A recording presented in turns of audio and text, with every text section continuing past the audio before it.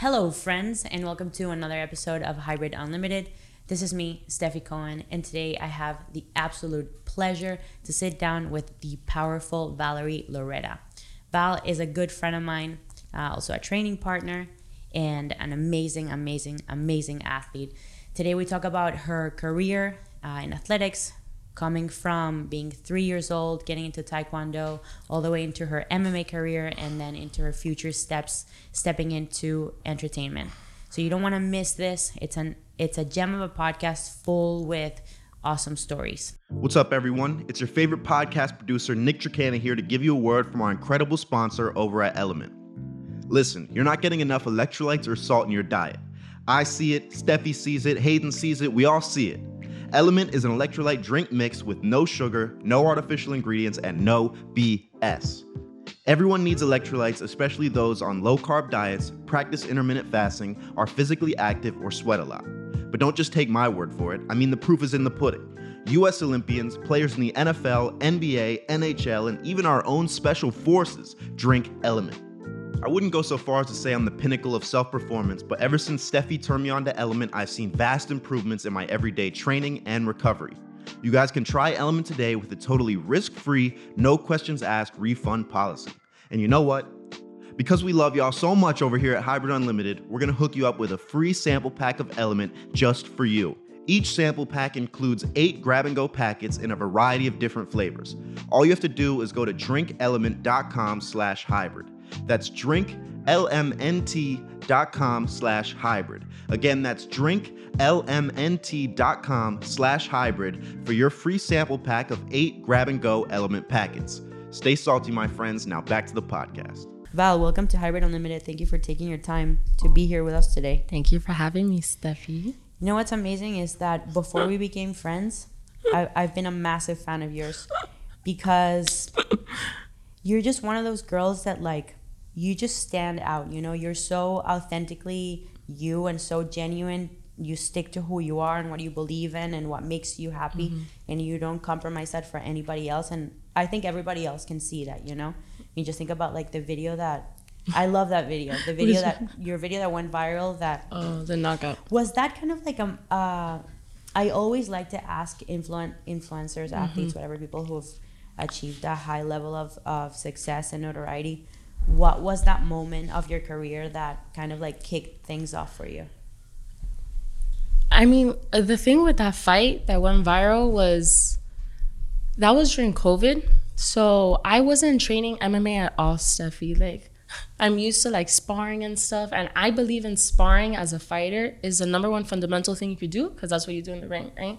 So I'm a crazy sparrer 2 times a week, but everything was closed. American Top Team was closed, so all I did was run around my block where I used to live and try to condition in my backyard and stuff. So Bellator calls me and they're like, "Oh, Val, we have an opening for our first fight back with no fans during COVID, and it's our first card."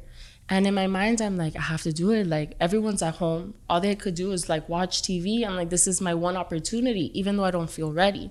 Now, the issue is that the girl that they put me with, we were supposed to fight before, but I had gotten injured. So every day during COVID, she was tagging me on Twitter, harassing me, shit-talking me, just putting my name down every single day. So every single day I was running and I would look at a new tweet of her embarrassing me. So I had this build-up animosity. So I was scared for that fight because the girl was big and stuff. She had your body type. She was short like you. She had your body type and she was way more experienced than me. But I just decided to do it. I was like, I've been fighting my whole life. I have nothing to lose. I need to make money during COVID. So I just did it. But I think what made that fight a staple was that she was talking so bad about me doing TikToks and me dancing and stuff, that me being petty, I just wanted to make an extra statement. So I just thought, I'm going to knock her out. I'm going to do a TikTok on her face. That was my goal, to do a TikTok on her face. So during the fight, I knocked her out with 5 seconds left of the second round. I remember she tried to low kick me and she dropped that hand for 1 second. And the moment she dropped that, I just, with all my power and my butt, I I just turned into it. Like, it's not even a right punch. Like, my elbow was all the way up. It was a crazy overhand, but I just hit her with everything I had, and I screamed and everything. Like, that was my anger that came out in that moment. And especially I had just broken up with a boyfriend, so I was like more mad. Like, I had all that anger. And then I initially thought TikTok, but I didn't have time for a phone and stuff. So I just did a dance. I just did a dance just to bother her, like just to piss her off. I remember like looking back, and she was like dead on the floor with blood everywhere. And then after I was like, wait, Valerie, you're a martial artist. Like, although like there was bad blood. So then after I did my dance, I went and I shook her hand. But that for me was like a big moment that I felt like a lot of eyes were put on me, but not just as a fighter, but for my personality. And that kind of like took off the other part of my career. That was not your MMA debut, right? No. No, of course. No, that was my third fight with Bellator. Before that, did you have? Before that, my first fight was opening a main card in the Mohegan Sun. Imagine, the first time I fought pro in my life without shin guards. They threw me into a main card because one of the fights fell off. And for some reason, Scott Coker and Bellator just believed I could do it. And I thought to myself, and my manager didn't tell me that day. So I was like, okay, Valerie, like stars rise above the pressure. Just get thrown into it, you know? Like if one day you want to be a big star, you have to be able to handle this pressure. Threw myself in there, and I did a crazy first round knockout. My first knockout of my life was that. My second fight, they threw me into Madison Square Garden. And then that girl, I had an opponent change a week before, and I wasn't proud of that fight, but I won fair, unanimous. And then after that, I filmed a reality show for Exatlón in Telemundo for 3 months in Dominican Republic. And I was isolated, no training, whatever, just on that show, which really challenged me because I was super out of my comfort zone. Come back for COVID to start, for then in May to do that viral fight. That's insane. I want to go back to your fighting, but I want to talk about Exatlón because the stories from that are so insane. Yo, because they were trying to convince me to do Exatlón too, and then I spoke to Val, and I'm like, no. Like I feel like no amount of money could make that worth it for me. Yeah, like Exatlón, the problem with Exatlón is that Majidal was on it and then Romero, but they had different experiences because at the time the show was filmed in like a different part of Santo Domingo, which was right by the beach, right? What happened with my season, third season, is when they rented this huge golf campus, and that's where they put all the sets, and everything changed. It was like a prison. So it was a completely different experience for me. And the thing is that it was like obstacle courses, it was swimming, and I'm not a good swimmer. I didn't have my diet, my training. Like I was completely out of my element, and I gained hella weight on that show. But like, did you see how the food was like whack? It was disgusting because the problem is that the people that owned it was Ajun Media, which owned Survivor. Like they're all like Turkish people, like that's their company. So we would eat their food. That's what they would give the athletes. Like Telemundo had no say in that. So I struggled, like my anxiety, like eating, because they would like restrict our food and then they would give us food and then I would binge, and I just wasn't used to that type of eating. And then with los nervios, like my nerves and stuff, and then it was so much pressure. But then on that show, the reason I shined and I lasted so long is because I was always the underdog. So I would lose like 60% times more than I would win. But there were some times that it was for money that I would just do a final like basketball shoot, and I don't know how, but that thing would go in and my whole team would get like $10,000. So I would always win when we had to win, like the money times and like the eliminations. You just always seem to like rise up to the occasion. Yeah, but that show like really like it just put like a lot of toll on me, and I got like I remember one time I put my foot in the shoe when I woke up in the morning in La Cabaña because we had lost that week, so we live in the cabin. Put my foot in the shoe and a huge tarantula just came out. Like, fuck that, dude. But people think it's a joke, but we live like that for real on TV. And it gets to a point you're immune to it. Like literally you'll be sleeping and a bat would come in and would fly everywhere, and you know, and then there's cameras everywhere 24/7. There's a winner and a loser house. Yeah. Like if you're winning, you're in the it's nice? Like a mansion, but it's still shitty, like no warm water, but it's like a mansion, you know? And the other one is like a shack. It's a cabaña, so it's literally 4 walls of wood with 10 beds in there, and like a disgusting bathroom, and the way you wash your hair is with a bucket. And there's no like brushes and stuff. We had to earn that throughout the show.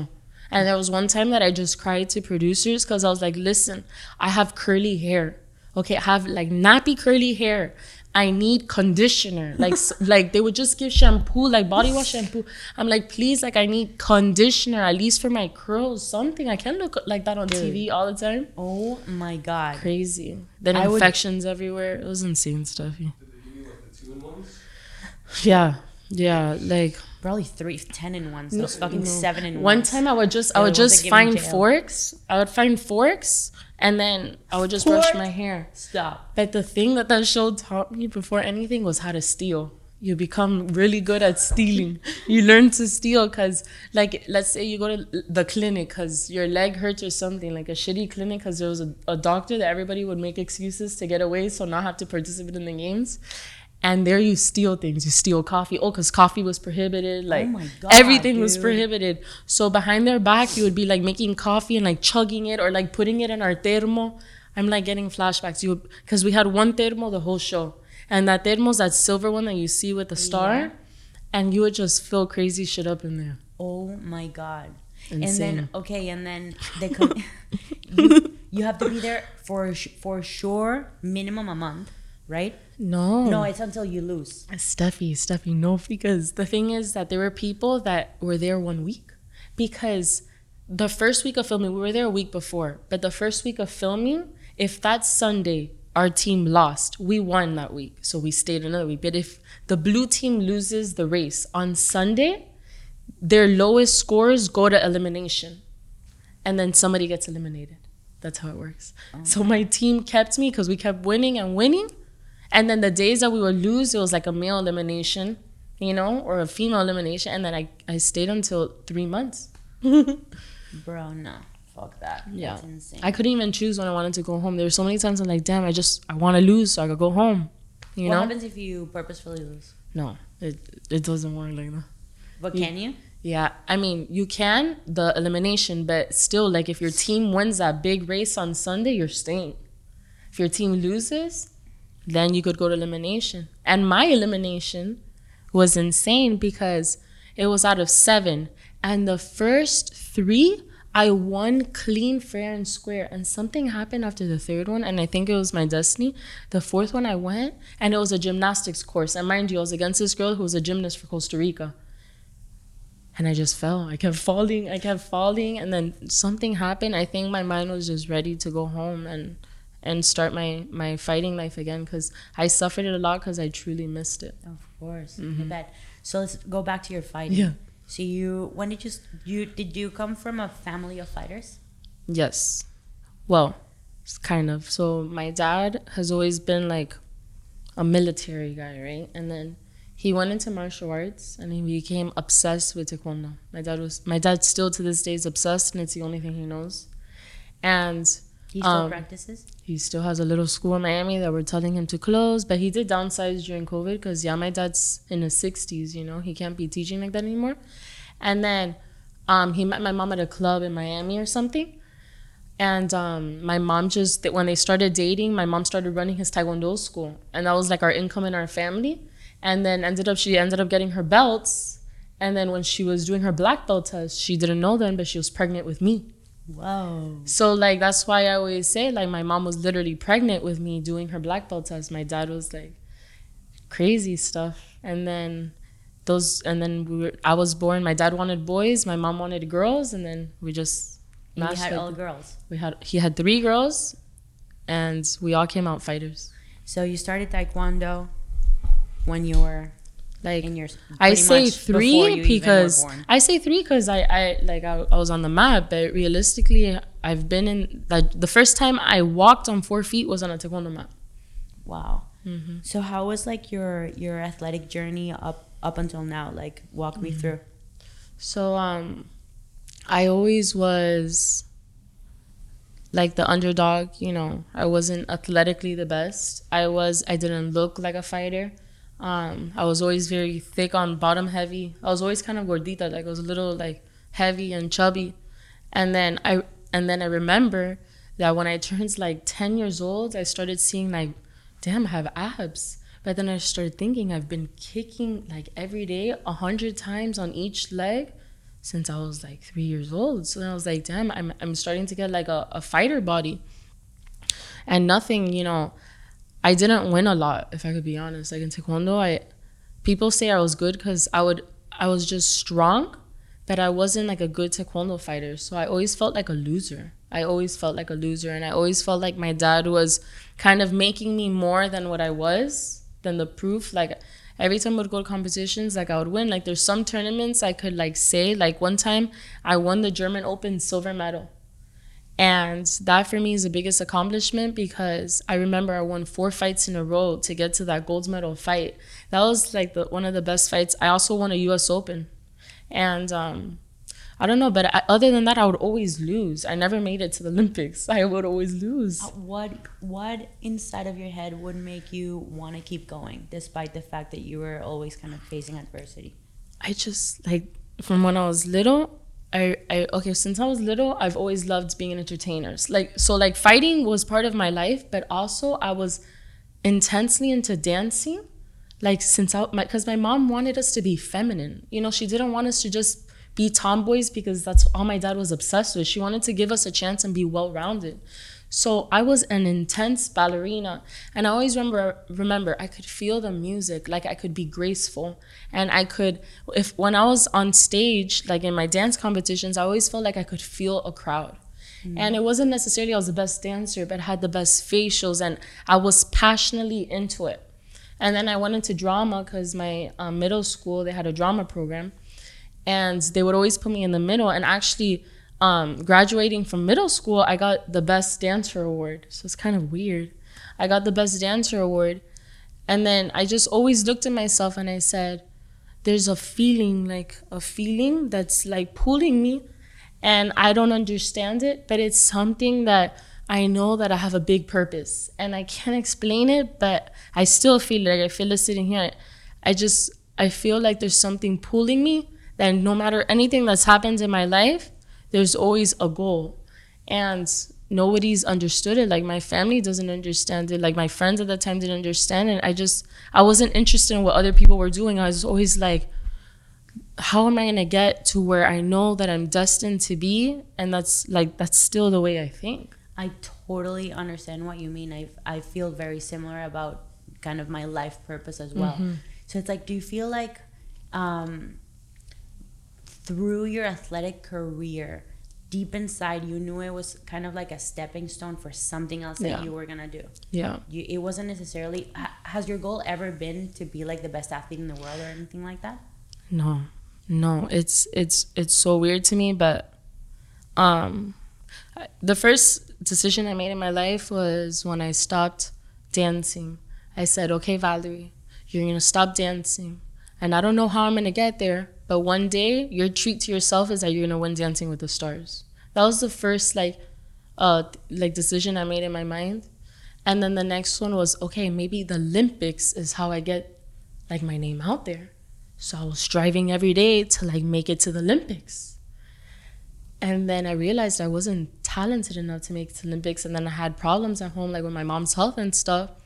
And that kind of went to shit. And then I was still in high school, like striving. And then I started the broadcast journalism program in my school because I felt like that taught me how to speak. I was always doing things with a plan. And then I remember MMA starting to get popular and Ronda Rousey. And I was always like, that's disgusting. Why?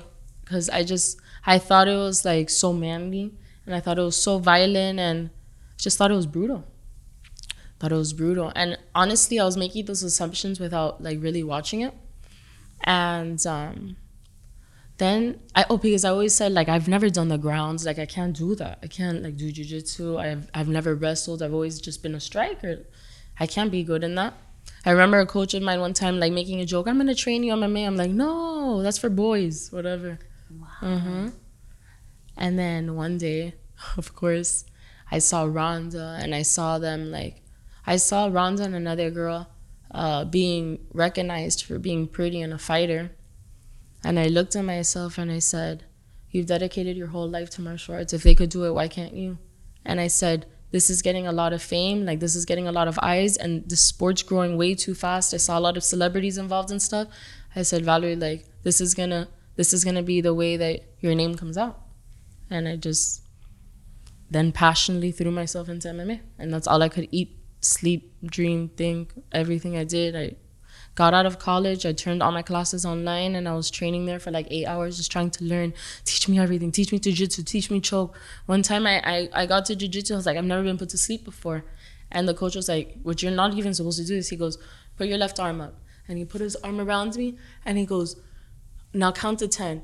And I thought this was a 10, 9, and when I woke up, I remember waking up and I was so confused. And then all of a sudden, I thought I was in a fight, and I just got up like trying to like throw. And then that's when they realized this girl, like she's a fighter, you know? And I always stuck with that. Wow, like you felt like you had it in you. Yeah, I still do. I still Of course. I still believe in myself in that sport. There's just something about me as a fighter, and I don't know if it's my heart. I don't know if it's that I won't give up. I don't know if it's like, there's something that's telling me that I know what I'm doing. Although people don't think I know what I'm doing, I know what I'm doing. Mm-hmm. And the problem is that when I started listening to what other people say, because there's a point where that passion like starts like wearing you out, you know, which is when I was younger and I didn't even know how to balance it yet. Then you start listening to other people, you start going the easier way route, and maybe they're right, but I know what's right for myself. Mm-hmm. And that's kind of what like messed me up a little bit last year. Mm-hmm. No, you were always kind of like chipping away at your goals, just mm-hmm. even like with the broadcasting. Like if mm-hmm. you knew that you wanted to get your name out there and be a big entertainer and a personality, you were still kind of acquiring skills that would better prepare you for the future. Yeah. You know, that's a lot of... Maybe I'll be a sports commentator, you know? That's how I was thinking. I was thinking I need to talk, I need to know how to read from a prompter, mm-hmm. and I need to know how to write a script, I need to know how to put a story together. I'm good at production, like I can edit. I learned Final Cut, I started editing my little videos. And then that all fed into like my Instagram now, how I grew it so quickly in the matter of 2-3 years. Mm-hmm. Take me back to the moment, because you mentioned that it got to a point where you realized you didn't have the talent to go to the Olympics. Yeah, that was, okay, so that is my dad. How do you know when to stop pursuing something, like being a realist versus mm-hmm. being a pessimist? Okay, so I'm a very realistic person. And it's like, you know, my family has a problem with me with that because I'm very realistic, like straight to the point, you know, like if you have to be honest with yourself. You can't have fantasy goals, but if you have like the talents to make it, like do it. But if you know, like, so my dad was always like, not a liar, but he was a liar. My dad's a liar. Like if I wouldn't win a competition, let's say I went to a competition, good example, and there were 4 girls in the bracket. And I lost, so I got the second bronze. He would say, Valerie got bronze at the Costa Rica Open. And that always broke my heart because I was like, I didn't win. You know, I always felt very fake. I always felt like my dad was painting a picture of me that I wasn't.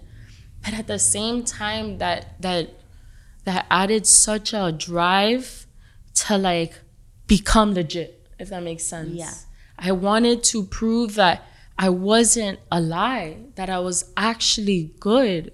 So I kept chasing the Olympics. And then I went to a world championship in Korea. I fought in a world championship in Korea through another country at that time, because my dad's philosophy was that I couldn't make it through the United States, so I got a citizenship through another country. And people don't really know that, but I fought for Paraguay for a while. And I wasn't like happy doing that, but anything for your dreams, right? And I would go to country just trying to get like points to go to Olympics. I went Trinidad and Tobago, like I fought all over the world. And then I fought at the World Championship. My first fight, I lost to a Canadian girl who was 6 feet tall, like super long legs. And Taekwondo's like electronic system now. It's not like old school. I'm an old school fighter. Taekwondo's like electronic chest protector, and then electronic sensors on your feet and electronic on your head. So every time like that sensor connects with that sensor, a point goes up. Wow. So okay. I was such at a disadvantage because you have to be realistic. I'm short. I don't have long legs, And I'm thick. Like, I couldn't make like the 115 pounds. And even then, those girls were huge. And by the time my leg would come up, hers was already hitting my center and I would lose. And I was trying to explain that to my dad, but I just kept like pushing and just trying. And then we flew all the way to the World Championship in Mexico. I mean, to the Olympic qualifier in Mexico. And then actually, I didn't have my citizenship all the way there. And they didn't let me compete. What's up, everyone? It's your favorite podcast producer, Nick Tricana, here to give you a word from our incredible sponsor over at Element. Because we love y'all so much over here at Hybrid Unlimited, we're going to hook you up with a free sample pack of Element just for you. Each sample pack includes 8 grab-and-go packets in a variety of different flavors. All you have to do is go to drinkelement.com/hybrid. That's drinklmnt.com/hybrid. Wow, because before, so old school taekwondo, did it used to be just hitting?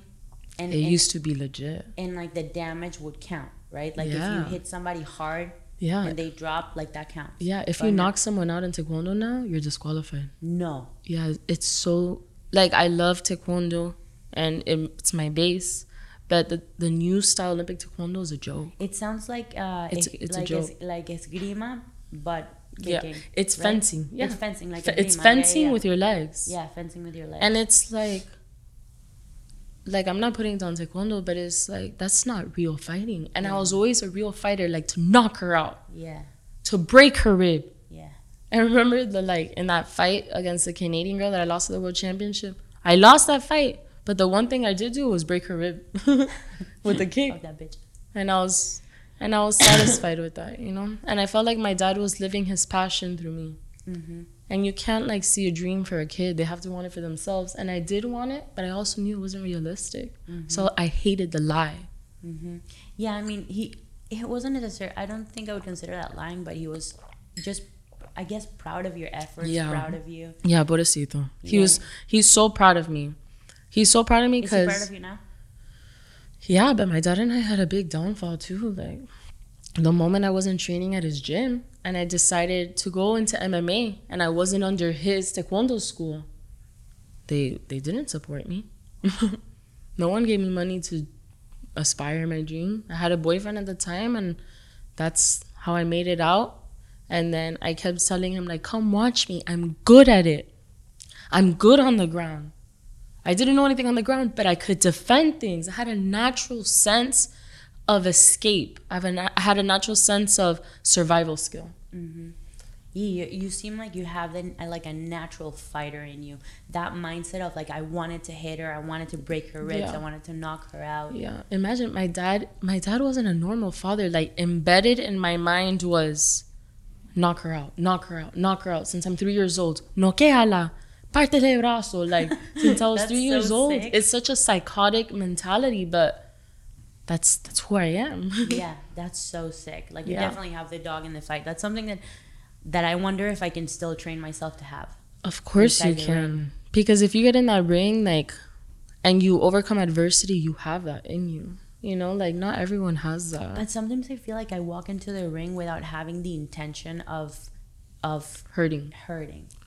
Yeah. Like, it's like I go into it more thinking that it's a sport, which it is, Yeah. but it's also a fight. Yeah. So it's like I feel like I need to figure out a way to go into it wanting to cause harm. But it's anger. You need to have an anger. Like, in your punch, like, that, the way you finish has to be an anger. Like, I love that. Like, it has to be emotional. And people say, don't be emotional, don't be an emotional fighter. Don't show it on your face. But there has to be a deep anger for, like, hurt. And, like, to make them pay. Like, they hit you, like, that has to make you angry, you know? Yeah. It's, You have to, do you feel like you trick yourself into feeling that, or do you think about moments in your life that make you angry, or how do you do it? I think it's just a built up like anger I have from when I was little, trying to prove, people putting me down, people saying like I'm not good enough, that I'm fat, that I'm too thick, that, you know, I'm fake, and my dad lying about my accomplishments, like all of that, like it's like in my throat every day, and I've had to learn to like let it go. But at the same time, when I'm in the cage and I'm fighting and there's someone else in front of me, that's personal, because the moment a person takes a fight with you, that's personal, because they think they could beat you. And that's the way I think that, oh, you think you could get in there with me? That's personal to me. I don't care if she's nice, whatever. That's personal. And it's like, I'm going to prove you wrong. I don't know. That's a really good mindset to have. Yeah, that's personal, Steffi. Yo, but it's okay. So with that girl that there was a ton of beef that she kept tweeting, whatever. Yeah. You knock her out. You knock her out. You do your dance, whatever, and then you're like, okay, no, but this is still, you know, martial arts. Like, I'm still gonna have like sportsmanship. I cannot imagine, like, when I see people like shit talking each other on the internet before fights. I don't understand how you go from that to fighting to hugging. Yo, right? Like, that makes... That's crazy, right? Yo, and I haven't had, like, beef with anybody, but in my 3 fights that I've had, at the end, when they come give me a hug, I'm like, get the fuck away from me. Like, we're... like, I don't want that whatsoever. That's like... I'll shake your hand, but why do we have to overly hug and, like, hug? No. Yeah. It's insane. Right? And I cannot imagine if I lose. If I lose, I'll definitely know. But I feel like that is... like, there's specific fights that there's just like a genuine like martial art like beauty, and when it's a war like that, there's just a compassion you feel for each other. But now if it's like some of the other girls that I fought, like the last girl I gave her a hug, she was so nice, and generally, like, I could have done more in that fight, and I didn't, because I didn't want to hurt her. Now the girls that anger me, I want to break your face. When they're so nice, it's hard for me. When they're nice, it's hard for me. So for my Dubai fight, this girl, leading into the fight, legit wanted to be best buddies with me. And I'm like, no, like, I never do that. I want to hate your face. Yeah. I want to despise you. Wow. And that was hard. I don't like that. My dad always said growing up is, no one's your friend until after the fight. You could never make friends until after the fight. It's almost better to like anger the other person and hate them. Hate them. That's why I like when people talk shit to me, because it gives me that fire. Like, you don't know what you're doing. Like, you're doing the opposite of what you think that you're doing, because I'm the type of person that works like that. Like, you talk bad about me and like what I do and stuff, I'm gonna be like extra angry that I'm crazy. Like, I'm not normal. I have a crazy anger that I've learned to control. But when I flip that, like, I'm gonna hurt you. Are you scared of being kind of tagged as arrogant when you're like in this back and forth before a fight? Yeah. Do you think there's a line between like just banter towards one another, like before a fight, and then arrogance? Yeah. So one thing I never do is underestimate anybody. I don't care who it is. I don't underestimate, because in a fight, anything could happen. That's number 1. And number 2, I never start anything first. I'm always like the second one. Now, when she starts, I go, because it gives me that feeling again of underdog. That's what I'm comfortable in. The feeling of like I'm expected to lose, and that's how I rise. If that makes sense. I don't like being like the favorite and stuff, because realistically I'm not. I've been doing this way less than all these other girls. If that makes sense. How long ago did you start doing MMA? You said 2019. 2019. Yeah, wow, it's super recent. Well, 2018 I started training a little, because the boyfriend at the time, he started training and whatever. 2019 is when like I really like did it. That's crazy. Wow. I want to hit a point that you said about femininity and MMA, and how you thought that MMA was like more masculine and you didn't want to be like that. How do you feel now? Do you feel like you can have a balance between your kind of athletic, more masculine side and then your feminine side?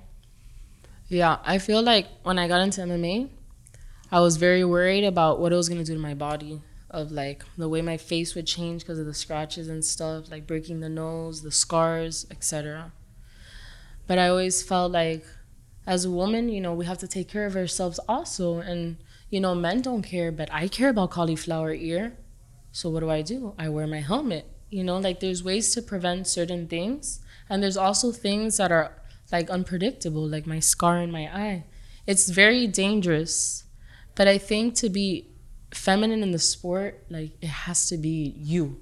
You can't like teach that, you know. And I think that I've shown, and my goal is to show that you can be feminine, but when you get in there, you could transform into a monster. I mean, I just feel like I just get possessed and I just change and I get out of there. And the first thing I'm thinking about after the cage is, where's my outfit? Where are my hoops? Like, it's psycho. Like, my last fight, I was trembling and I'm there and I'm like, I'm not doing the press conference until I change and I put on my heels. I made everyone wait. Like, it's a weird, like, way of thinking, but that's, I don't know. I feel like that's how I am, and I really haven't seen much other girls like that in the sport. But there are, like, it's possible. Like, I do it. It's not an act. It's really like I go dressed pretty to the gym. I wear my lashes. I put on concealer and blush. I fight. I get out, and then, you know, I'm a different person. I'm a different person. Were you ever afraid of showing your more feminine side in a sport that's so male-driven, male-dominated? Did you feel like that was going to kind of maybe make people put you down? Yeah. Well, your dancing, your hoops, your lashes, heels. Well, I thought about, okay, this is a male-dominated sport. And what do I have? I'm super feminine. How do I use that to my advantage? Sex appeal, you know? And sex appeal that I'm not doing, like, for fun, and sex appeal that I've been doing since Taekwondo. Like, I've always been taking my photo shoots and taking my pictures. Like, what I've been doing with social media, mixing fighting with sex, is literally what I've been doing since I was, like, 14, 15 years old. I used to go to a competition and then ask my sister before to be taking pictures of me at the pool. It's so weird, and I have those pictures from back then. But I don't know, like, I thought, how can I use this to my advantage? And one thing that I did do is just stay true to that and not care what anyone said. If a coach didn't want to train me because I was pretty and they thought I was a pretty girl, I would fuck up his student. Like, literally, like, fuck him up, like, hit him, like, to kill him. And that's how I proved myself. You don't want to train me? You don't want to give me time? Okay. I'll back it, boom, break his rib. Like, you know what I mean? I was like, okay, like, I have to prove myself with actions, and that's what I would do. No, I like what you said about using your femininity to your advantage. And I think, like, from a very young age, you realized that people find that interesting, because it is interesting, because we, as a society, we've been conditioned to believe that if you're feminine, you can only behave in a certain way, right? Yeah. Like, it's impossible to be both a savage inside of an octagon and also an absolute diva, 10 out of 10, you know, makeup, heels, beautiful model. Like, in people's minds, those two things cannot exist in the same person. So when they see somebody do it, it's like mesmerizing. It's like fascinating for them. But that's also why I have so many haters, you know? Like, because they don't. But that's jealousy. Yeah, it's crazy to me, because why are you hating on a girl that's just trying to make her dreams come true? You know, like, what have I done wrong? And also, like you said, that's authentically who you are. Yeah, it's literally who I am. I feel the same way. It's literally, like, who I am. And it's also egoistic, because I'm like I think I'm, like, I know my whole life I've worked to have my body, and I've conditioned myself to be on a diet all the time and stuff. It's like, I don't post, like, just for people to look at my body. I post because I'm proud of myself. I'm proud of what I look like, you know, and I'm grateful for what I look like. Absolutely. What other ways have you used your femininity to your advantage? You said you did fan time for a while. Yeah, I did fan time for, like, a little bit, but it wasn't in me. I couldn't do it because... What about it made you feel uncomfortable? I've never believed in selling my body. I've always posted and people are like, oh, you should be making money from that. No, I don't want to make money from that. I post because this is who I am. Like, I don't want people to pay me for my pictures. No, I post because I'm Valerie Loureda, you know, and I post how I want to post. And I don't care, like, I'm not money driven. I'm legacy driven, you know? And I knew this before I did that. And I tried it. And then again, I assured my gut, like, I knew that wasn't right for me. So I got out of that. And the moment I got out of it, I felt like a relief. I felt like, okay, now you're back to yourself. That was taking a lot of, like, toll on me, like, mentally and physically. Like, that's not who I am. Interesting. It's not who I am. You did it for how long? Like 2 months. 2 months and then you were out. Mm-hmm. And no amount of money could make you want to do it again. Mm-mm. $1 million a month. No. No. I would have millions right now. I don't care. I'd rather live broke but see a big picture. And I don't need a lot, but I just know that doing the right things in my life is going to get me to that. Were you worried about the image that having a fan time site could, or how that would negatively affect your athletic career? Would you worried about that, or your professional career? Or it was just more like just personal, just you didn't want to sell pictures for money? I have nothing against girls that do it, but I believe my image is different. And I have a very elegant, like, pretty image that my mom, like, worked her whole life to make me into that woman. And I have a little sister and stuff. And I just think, like, what's the example I want to sell? I want to set, you know, and selling my body isn't one of them. And although I'm not doing anything wrong, it was just, like, lingerie pictures and stuff. It felt dirty to me, and I'm not dirty. I'm clean. I'm clean with everything I do. And I don't know, I didn't like the connotation with it because I felt like it didn't represent me. Mm-hmm. And just like my intuition was just telling me, like, Valerie, that's not you. Like, you're meant to be like the most successful, like, Latina out of Miami. You know, that's not your route, Val. No matter like how much money, that's not your route to success. Mm-hmm. I get that. When you post, what makes you feel more empowered? Posting a picture winning a fight, like one of those, or a super dope like bikini picture where you look incredible? What makes you feel more empowered and confident? Okay, I really feel more empowered when I win a fight and I put the picture like bloody, like whatever, but then the swipe is like of me in a bikini in my pool, because I feel like it's both and I'm showing both, and you can do both. So that's really like, after my fights, I always do that. I always post a video of the fight, and then the swipe is like my badass outfit where like I look pretty, you know? Because I just feel like it's showing girls that you could do both, you know? I love that. So what's next athletically for you? So right now I'm in the point in my life where I've been fighting my whole life, and everybody knows this. And, you know, my body is hurting too, because even though I'm 23 years old, it's a lot of years of damage. Like, I didn't start this at 21. I started intensely when I was 3. And I'm turning 24 in July, and I felt like I've proved myself as a fighter.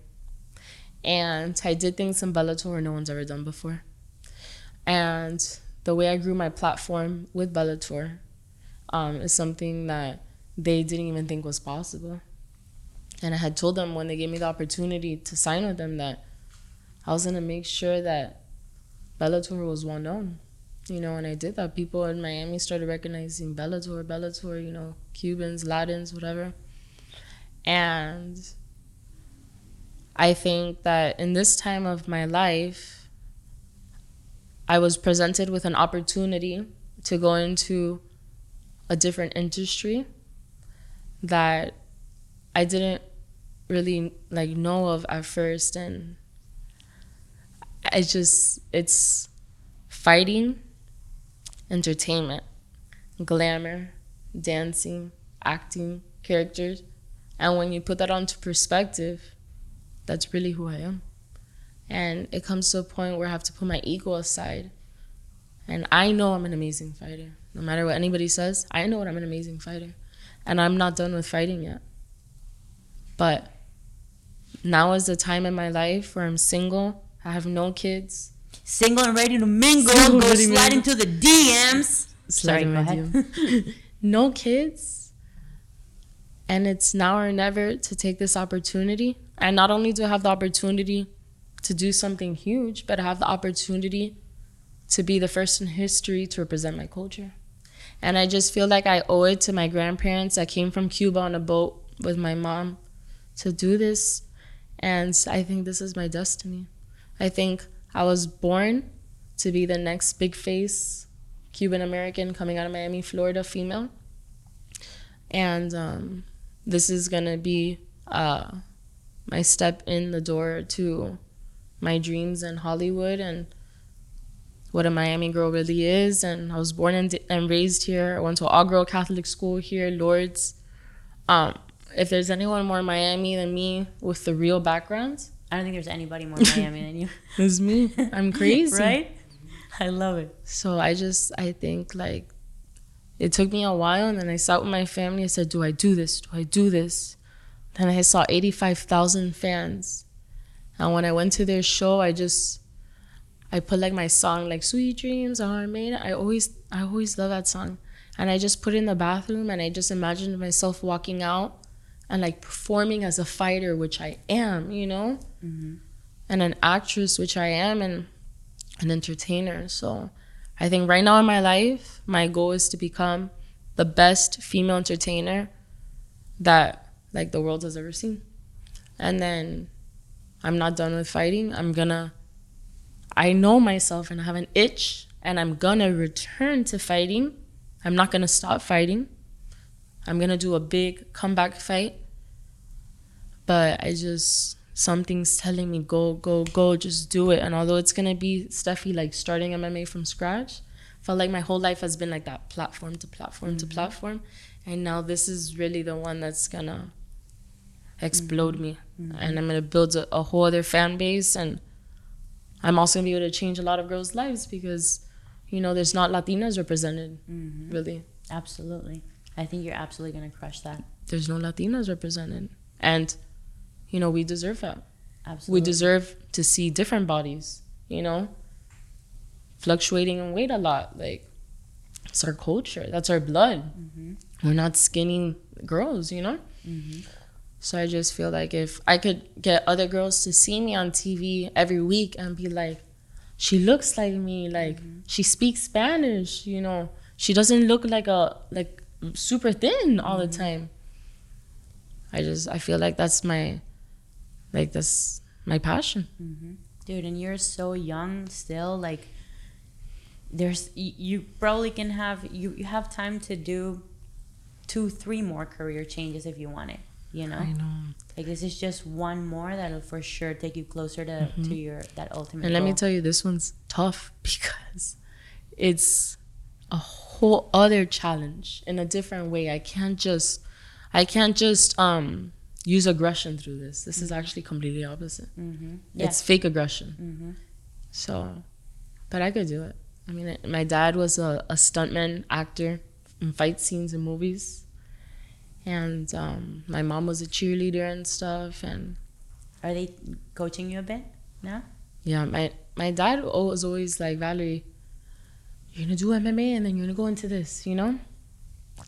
And my mom was just like, Valerie. And I've never seen her get excited like that. And not just because I'm not gonna be getting injured as much anymore, but more of just, Val, this is you.